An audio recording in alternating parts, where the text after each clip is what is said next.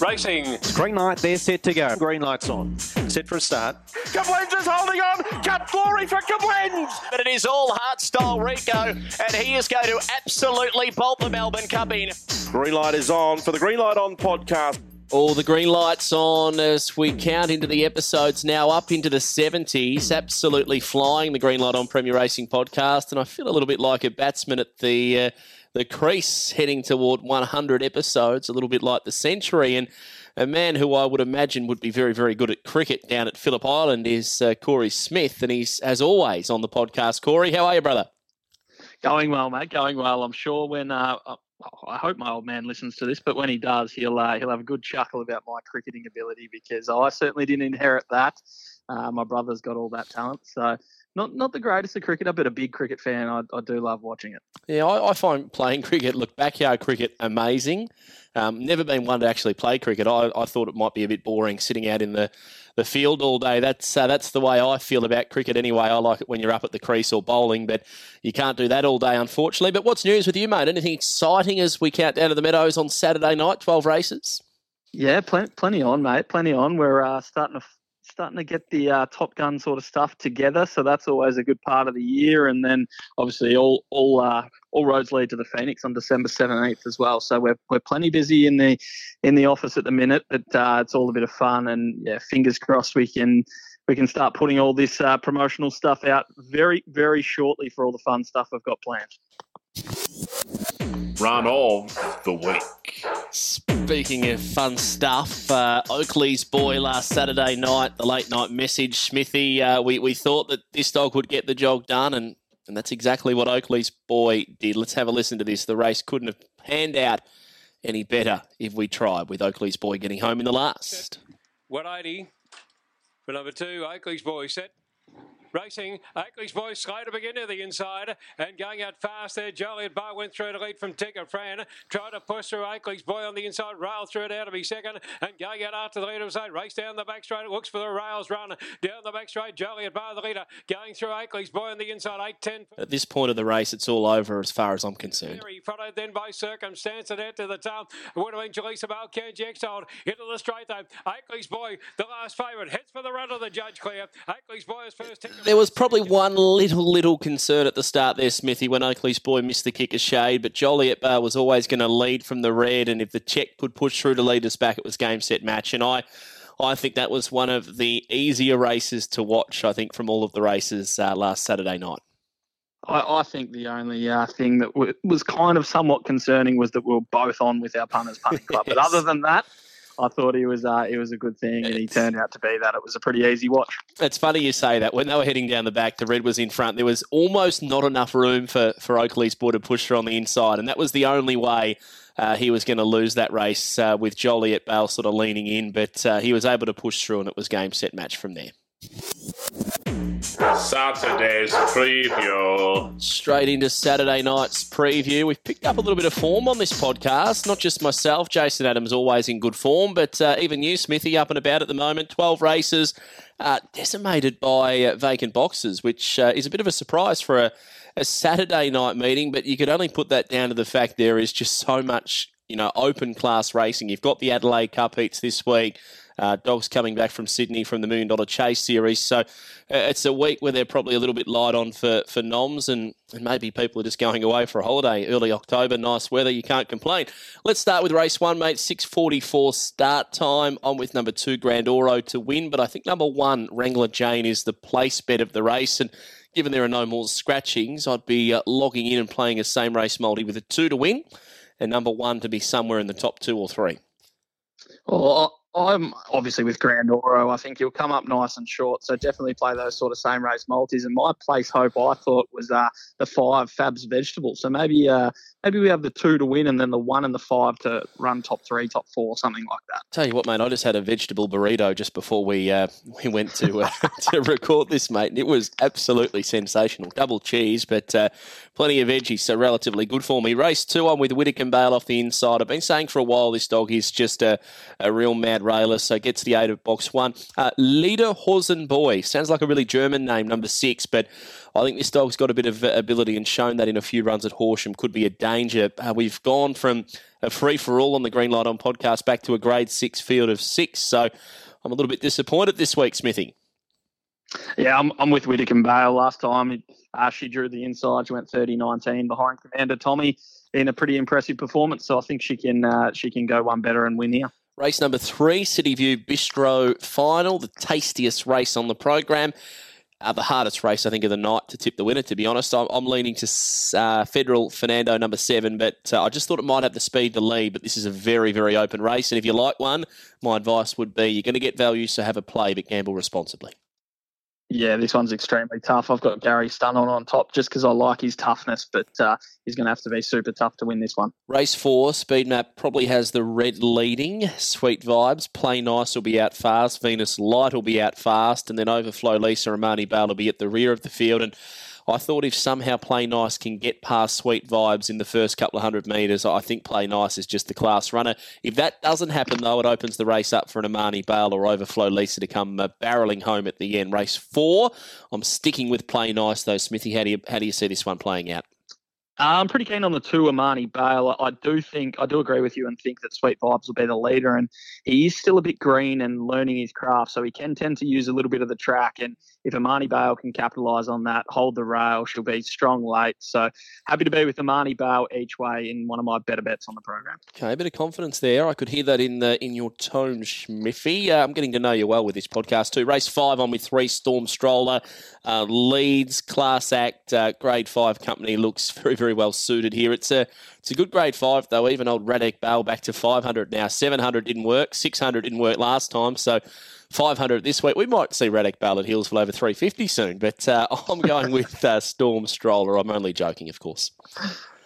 Yeah, poor old Radek, I'll tell you what, he's just dropping in distance. He's not going to know what's going on, but no, I think he'll be suited here. But Storm Stroller's clearly my on-top selection. I think he leads for fun here and will be awfully hard to beat. I tell you what, one of my better bets of the night here is Hummock in race number 6. The speed of a few of these last week early, Foxy Burbsky began well. Oh, it's happened to me once before in a race call. Not this dog, but saying effortlessly in a race call didn't go down too well many years ago at Cranbourne. Race 6, I just thought the red would show speed. Even our Fabio's been beginning really, really quickly. And if Hummock can settle down second or third, sort of lead us back and then get the run down the back, I think will be very, very hard to beat. And we might even see a bit of an each-way price here too.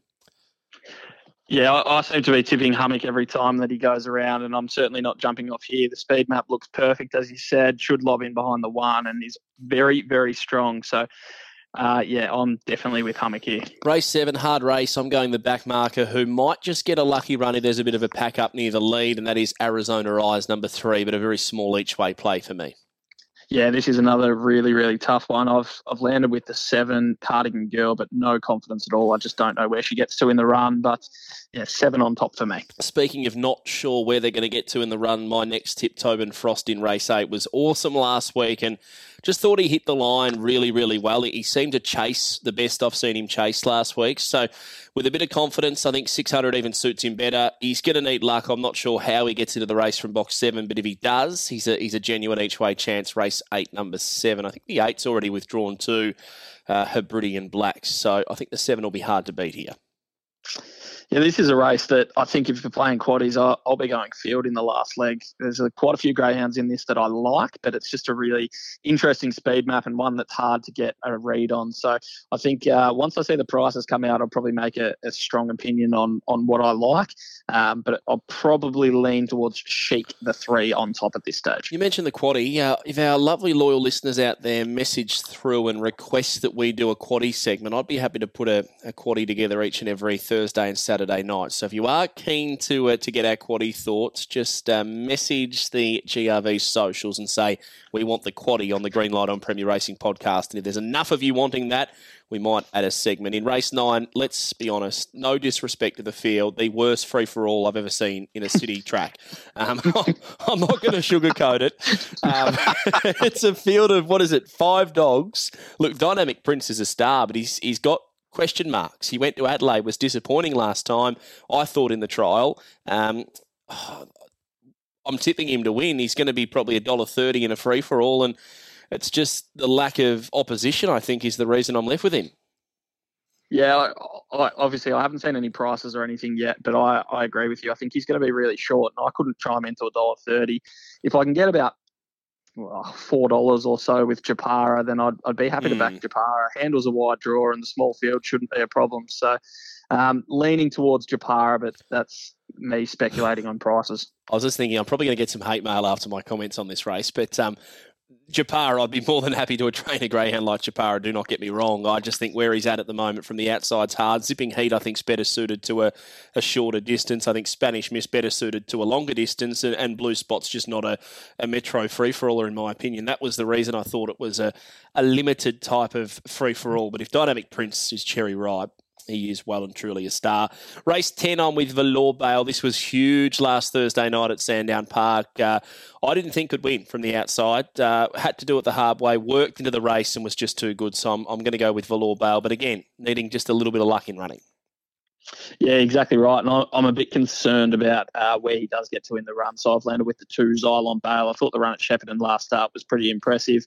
Up in distance here suits, and happy to be with Xylon Bale on top. Race 11, the VicToolShop.com grade 5. I'm with number 1, Doonside Shadow. There's a bit of confidence, and the reason I'm doing that is I'm backing in the trainer, Simone Fisher, because this greyhound was disappointing last time at Horsham, really showed good early speed, but the form prior I'd been waiting for a good draw, potentially over 500 metres. So I'm taking the risk that there's, a bit of upside to this dog, and that there was a reason for the poor run at Horsham last time.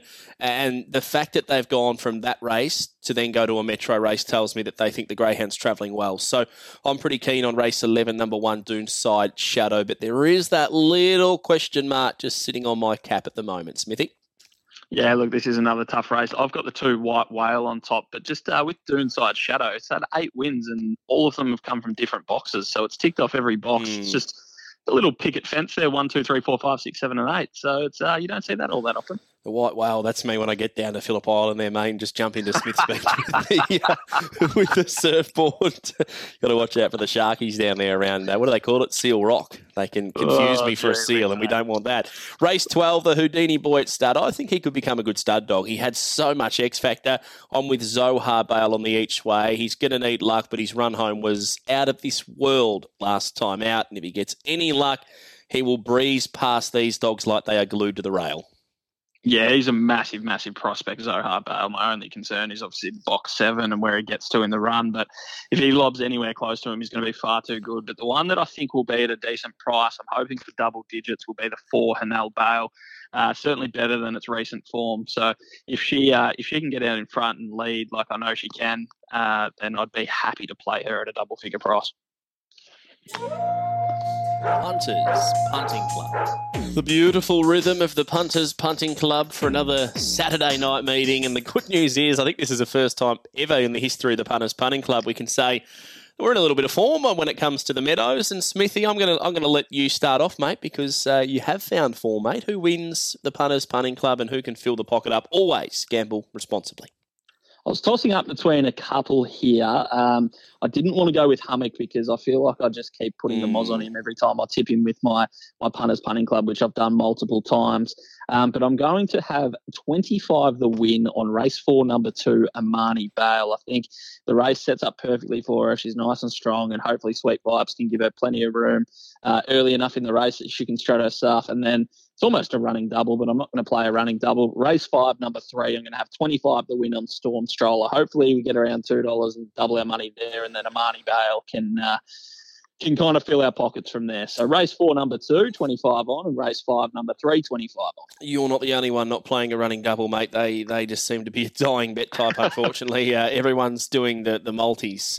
You get the fixed price, you know what you're in for before you start betting. So the running doubles, I think, are slowly phasing out, which is sad because as a kid, I absolutely adored the running double. But I'm going to go race 11. I'm going to put a lot of faith in Simone Fisher this week. Doonside Shadow, I'm completely forgiving that run at Horsham last time out.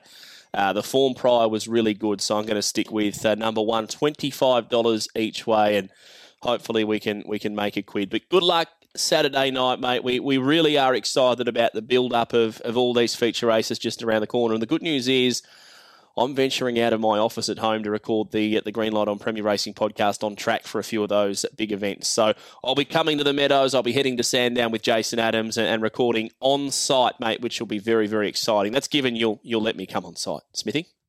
Gee whiz, I didn't realise that you're allowed to venture out of here. Oh. It's the only place I ever see you these days, mate. But it'll be good to see you out on track and doing your thing. It'll be fun to record them on site, that's for sure. I'll even wear my green jumper so everyone knows who I am. See you next time, Smithy. Thanks, Jim. Inside info. Inside info now with one of the funny men when it comes to greyhound racing. I think he's pretty funny anyway. He thinks he's funny. His name's Matty Tab, and he's having a very, very good run with the collar and lead at the moment, and he's been good enough to join us on the podcast. Tabby, how are you, brother?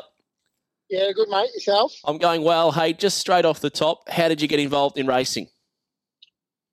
Oh, mate, one of my mates a long time ago asked me if I was interested in going in dogs, and we bought a dog, and we had not much success with it, but sort of got the bug from there, and sort of after that we sort of decided to breed our own and train, and the rest is sort of history. So, yeah. And anyone who knows greyhound racing, mate, they'll know the names of your dogs. You've got Subscapularis, Supinator, Fibularis, the list goes on, Temporalis. You're a masseur by trade, are you, Tabby? Is that where the names come from? Yeah, it's one of my skill sets, so yeah. And they're sort of all named after the muscles of the body or the bones. So, yeah, something different, mate, but a bit of fun. One of the only skill sets you've got, isn't it? Yeah, you're probably right, mate. Yeah, it is. Hey, Tabby, on a serious note, mate, the kennel have been flying. Every day I look at the results and there's a Tab getting a winner somewhere. You head to the Meadows this week with a greyhound that won last Wednesday when nobody thought the greyhound could win. I speak of race 10, number 6, Legal Bud. Was a ridiculous price last time. Probably going to be a nice price again, Tabby. Yeah, look, he's we would have liked to have drawn a bit closer to the fence this week, but look, he's pretty honest, and if he can get to the front, he'll run a bit of a race, definitely. Well, he's going to be a nice price, so we'll have a little each way play on him, mate. You've had some stars over the last few years. Superman's one that obviously springs to mind. What's the dream from your perspective in greyhound racing, mate? What are the races you want to win, and what do you want to achieve? Oh, look, mate, it's like everything. We all want to win those group races, and that's why we keep breeding and racing and training dogs, mate. That's the dream. It doesn't matter which group race; they're all special, mate. So yeah, look, if we could just do that and involve the family and friends, mate, that's what it's all about. So. Well, mate, start with a win at the Meadows Saturday night. We'll be cheering for the Ruffy Legal, but I love when a greyhound gets home at a big price, and that's exactly what this dog did last time. So good luck on repeating the dose on Saturday night, and thanks for coming on the pod. Thank you very much, Mr. Vandermark. And that's the end of another edition of the Green Light on Premier Racing podcast. As always, if you want to know more, grv.org.au, follow Greyhound Racing Victoria on the socials, download the Watchdog app, and until next time, safe travelling and happy punting.